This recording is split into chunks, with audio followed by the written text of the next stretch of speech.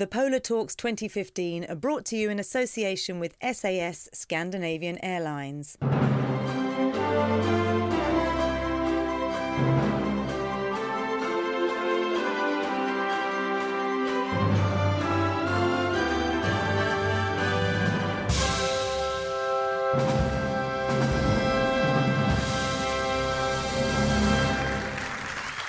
Oh, thank you.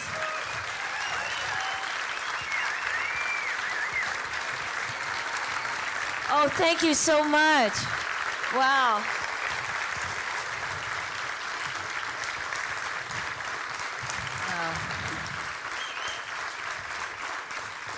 Thank you so much. It is true, the amazing Swedish people.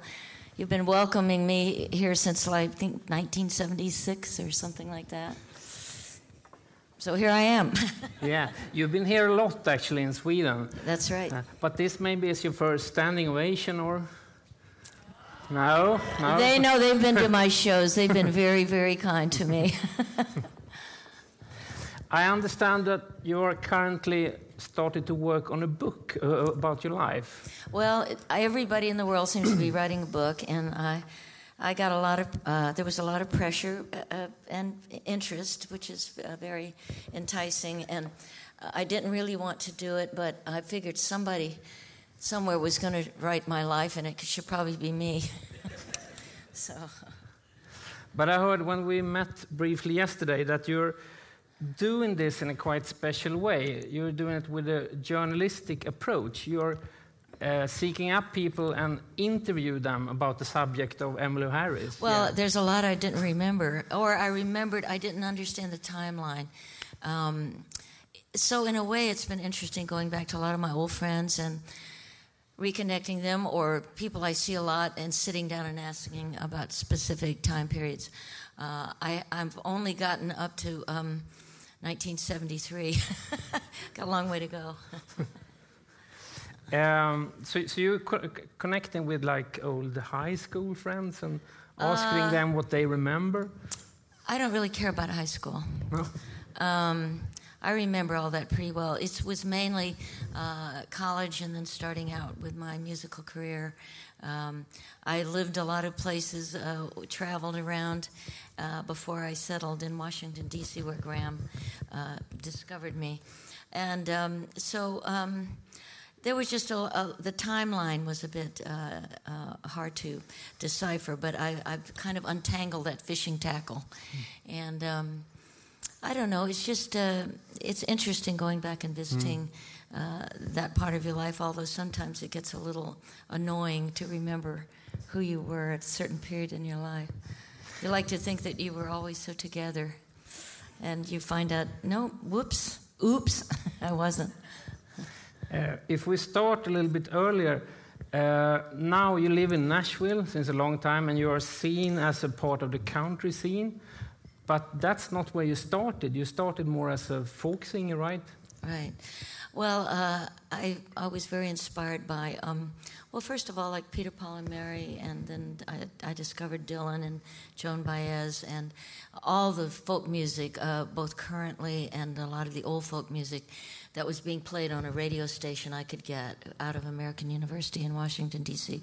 So my father was stationed. He was in the Marine Corps, was a helicopter pilot stationed in Quantico.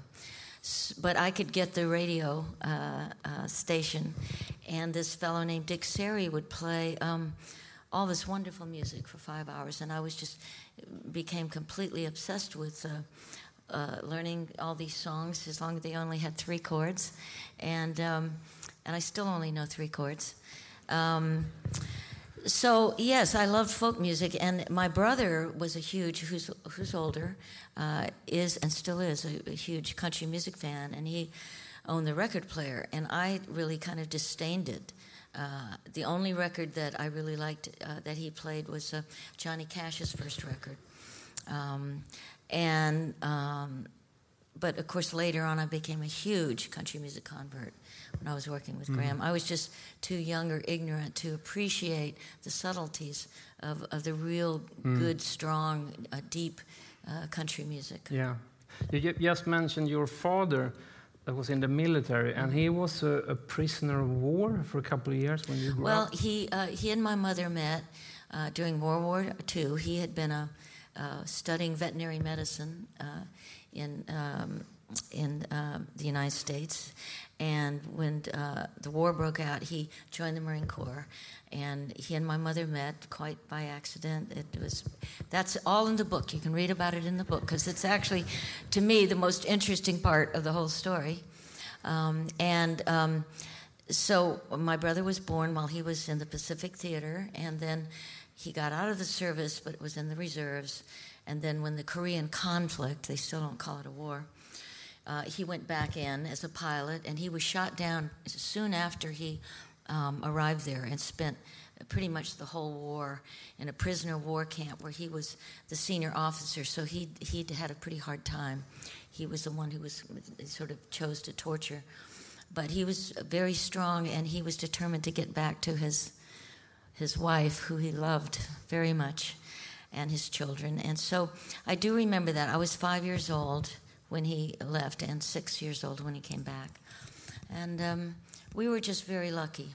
I don't know if anybody appreciates, what service couples go through, those separations when you never know if you're going to see that person again. So I have a great deal of sympathy for our soldiers who are in battle. Yeah. When you said that Graham Parsons sort of discovered you, the way you two sang together sort of changed the history of popular music, really. Really? Yes, definitely. I think no one has done... I like the sound of that. No one has done harmony singing in that way. Can you talk a little about how did you develop that sort of style with you two singing together? It wasn't anything... for me, I was a struggling singer. I had a child, a single mother, working in clubs 6 nights a week.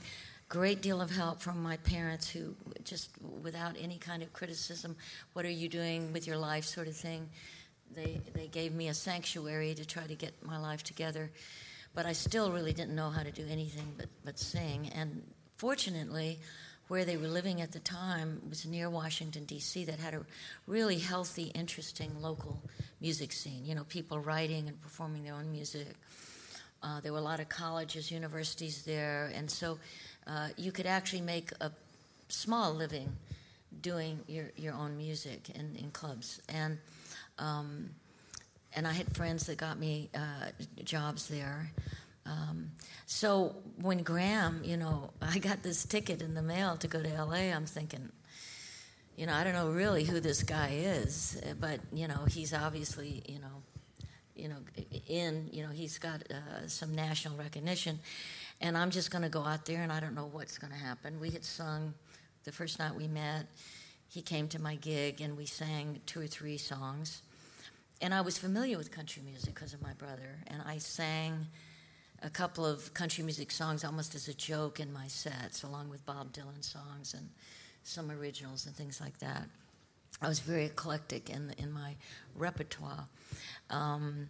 So I didn't really know what was expected of me, and I just went out there, and there was a song, and we would sing on one mic, and I didn't even know if the record would come out. I was paid $500, and I immediately went home and bought a guitar, because the one guitar that I had been smashed up on the airlines, and didn't really expect to hear anything after that. But it turns out that he did invite me to come on the road, and so the rest, I guess, is history.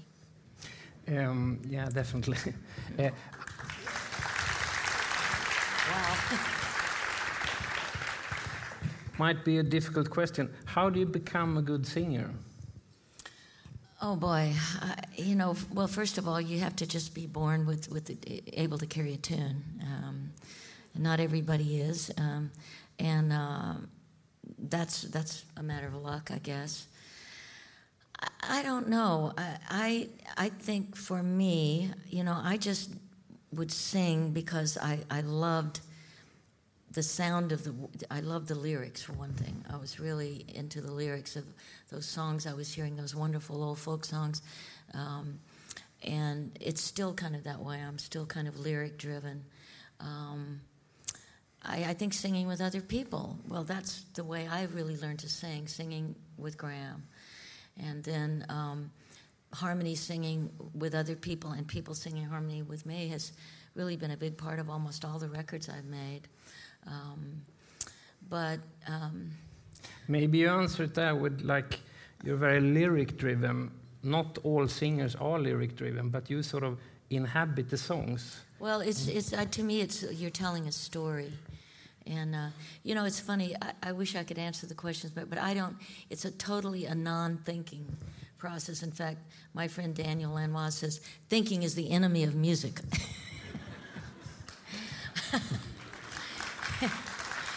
So,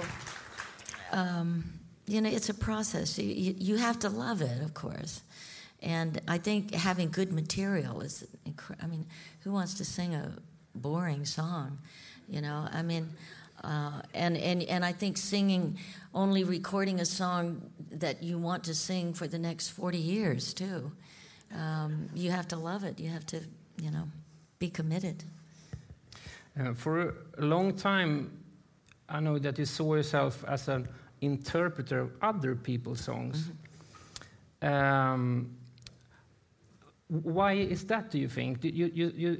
We will talk a little bit later about that when you started writing your own songs. But maybe that's why you're very lyric-driven and you sort of can tell your own stories through other people's material? Well, when I made a very forgettable record in New York City in 1969, that actually had a lot of, I had written some songs. They're a bit sophomoric, but they were real for me. I was messing around with it. But then, when I was, and I would do some of those songs actually in my shows and my little club dates. But as you meet more and more songwriters, let's say Rodney Crowell came into my life, and I discovered Townes Van Zandt when I was playing at Gertie's Folk City in New York. I opened for just about everybody. I played there like 6 nights a week. And you discover these amazing songs, and then you hear someone like Joni Mitchell, and it's like, God, they're writing my life, why should I even compete with that? They're already written, they're already there, and I just couldn't wait to get my sort of, self around, singing those songs. Now, I did write an occasional song. I wrote Boulder to Birmingham as a sort of in reaction to Graham's death. And please tell us a little more about that song. It's on your Pieces of the Sky album, and it's a fantastic song. Yeah. Well, it was very traumatic and unexpected, Graham's death, and so much of my artistic life and even my emotional life was invested in him. And I was very shocked by his death. He was only maybe a month shy of 27 when he died, and. As you get older, I guess you kind of expect to lose your friends, but it was a shock to me. And I just came up with that chorus, and I had a few lyrics, and from just general lyrics. And I don't know, I wrote the lyrics, and I had the melody to the chorus. But one of the things I remember is I had a great, great friend and champion in Linda Ronstadt, who's still one of my dear, dear friends. And she heard me when I was singing with Graham, when we became friends. After Graham died, she kind of took me under her wing. She brought me out to L.A. when she was just on the verge of becoming one of the biggest stars in the world, and had me stay at her house and featured me in her show. And just talked to everybody in the music business, which was a lot smaller back then, about how great I was, and it just incredible generosity. But in that period of time when I was staying with her, they had a huge fire there in LA, up in the canyons, and you could be down in the city I think we were on Santa Monica Boulevard, and at night, and I looked up and it looked like the whole world was on fire, and I remember that image. And you sing about that very particular image. You have lines about that in the song. And it combined with the sort of vulnerability that I was going through. And then I think it was later that night I took a red eye and was flying home, and that sense of I don't want to, hear a sad story. I mean, to me, writing is still a bit of a mystery. I don't know where it comes from, but I do know that you have to put yourself in the room. It's not going to write itself, and if you get an idea, you have to decide to follow it through or not. But I do have songs that I might have a line or two that it might take me years to figure out what that song is about, and all of a sudden it'll just slide right into this place I am at that point in my life. But I certainly couldn't do a seminar in songwriting because it's still a bit of a mystery to me. 20 years later, after The Piece of the Sky, you did an album that I think a lot of people here would say is one of their favorite albums. It's the Wrecking Ball album. And they were talking in a panel earlier, very interesting, that there's genres nowadays are blurring together. It's much more difficult to pin a different genre. And on that album, you definitely did that. It's very hard to call it something. You can't really call it country or folk music or blues music. And that was such a landmark album. Can you tell us a little bit about the process of doing that album? Well, genres are difficult. We kind of need them because we like to compartmentalize and describe and compare things. But I think that they can be a problem too, and especially right before I did Wrecking Ball, there was a big change. I've been with the Warner family since the very beginning, and they've been great to me. But there was a period of time when they didn't really know what to do with me because I'd been sort of relegated to Warner Country, and even though I'd started as a country artist, I had more success being kind of outside the lines. I've always kind of been a little outside the lines, even though I really champion very traditional country music. And so we had a new group of people that came over actually it was Warner Asylum, and they opened an office in Nashville. And we're really gung-ho. I mean, I'll tell you, this is how convinced they were that they could turn things around. The first artist they signed was Guy Clark. I don't know if you know Guy Clark, but he's sort of our poet laureate of songs in Nashville, and but not exactly a mainstream artist. And they signed Guy Clark and me. And they were convinced that with the right energy and belief that they could get me back on Top 40 radio, Top 40 country radio. And it just didn't happen, That's definitely not it just didn't. I was not invited to the party at all. And and I give them credit for this. They came to me and said, look, we really thought we could, place you back where we feel you belong. But what do you want to do next? We're going to support whatever you want to do. And at that point, there were two records that I listened to constantly. One was Dylan's "Oh Mercy," which had been produced by Daniel Lanois. And the other one was Daniel's solo record, Akadi. Thank you very much. And so I just, out of the blue, I said, well, this is what's interesting me now, right? This is the guy that produced it. So they made a phone call, and it just happened that he was looking to do something besides his own music. And I don't think we had a clue what we were going to do. We just got together, and I had a bunch of songs like Orphan Girl and Going Back to Harlan and Deeper Well that I was interested in doing. And he brought a whole bunch of things. He's the one who said, in rock music, there are some really amazing traditional country melodies. And he started playing Jimi Hendrix, May This Be Love. And he started singing it, and I started harmonizing, because that's what I do. And we're going to record that. And that was something that as soon as from the very first downbeat and the very first song, I knew that something very special was happening. It was those turbulent rhythms and that atmospheric sound that Dan had that is very, very inspiring to sing to. And I think it just got my juices going again as a singer, that I didn't even realize that perhaps I had been laying a little dormant, for a while. So we got a video greeting here from Bruce Springsteen. yeah. And there's another greeting that won't be presented to you until tomorrow, I think. So I don't hope I spoil a secret here. But it's not a video greeting, it's just a written down greeting from Leonard Cohen. Yes. Yeah. Yes. And there was just a line in that greeting, I only got part of it here, but that sort of feels like a good description of the Wrecking Ball album, and you, of course.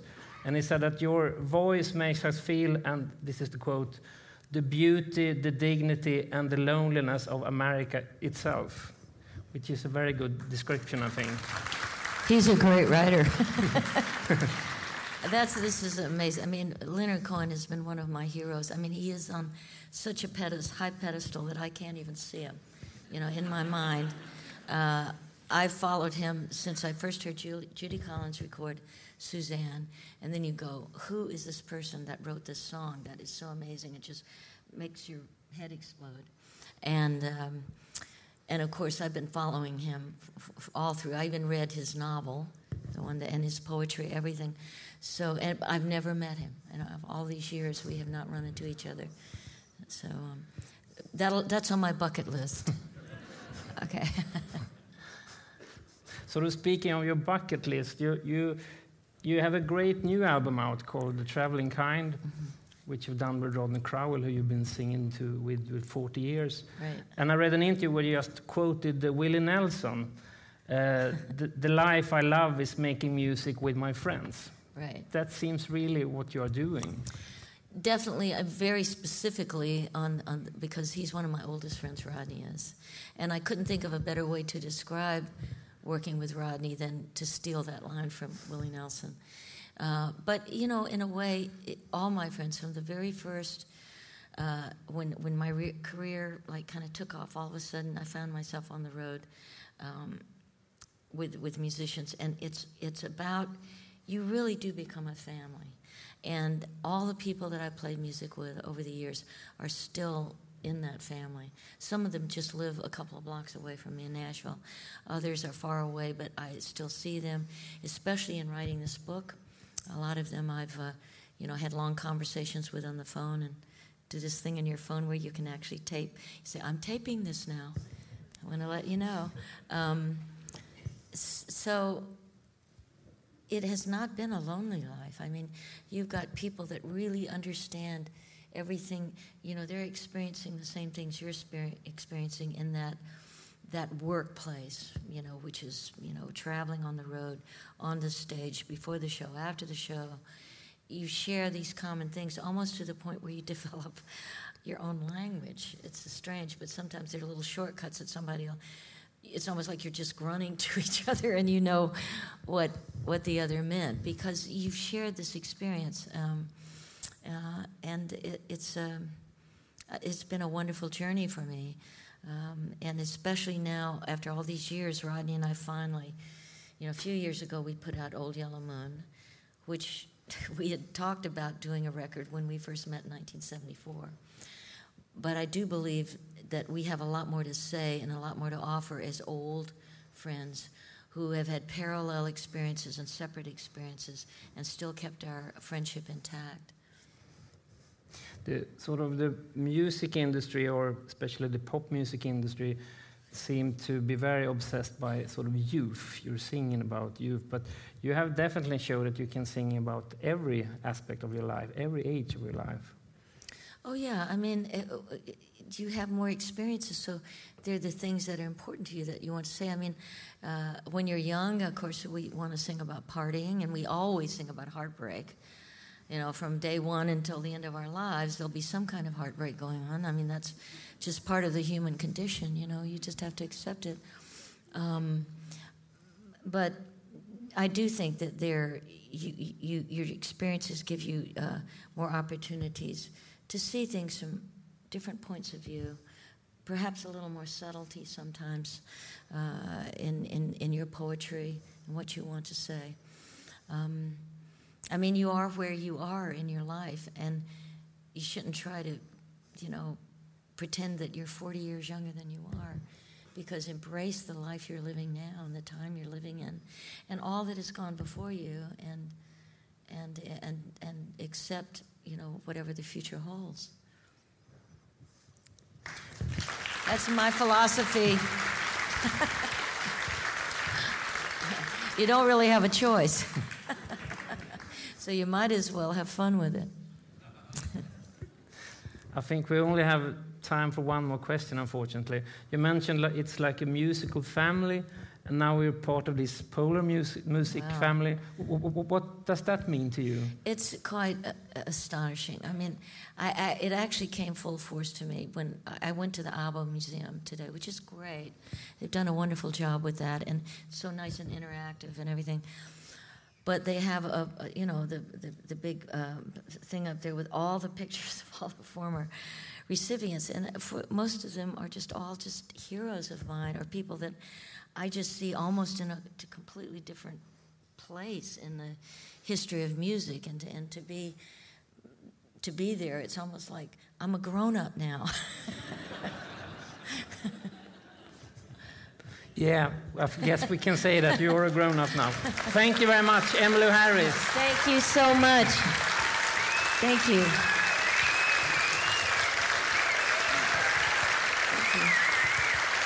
Thank you. Thank you. Thank you.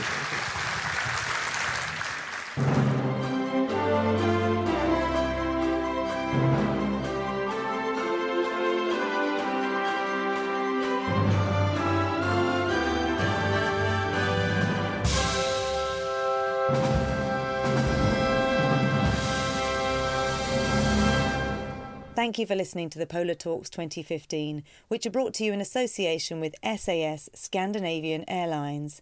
For more from this year's Polar Music Prize, visit polarmusicprize.org.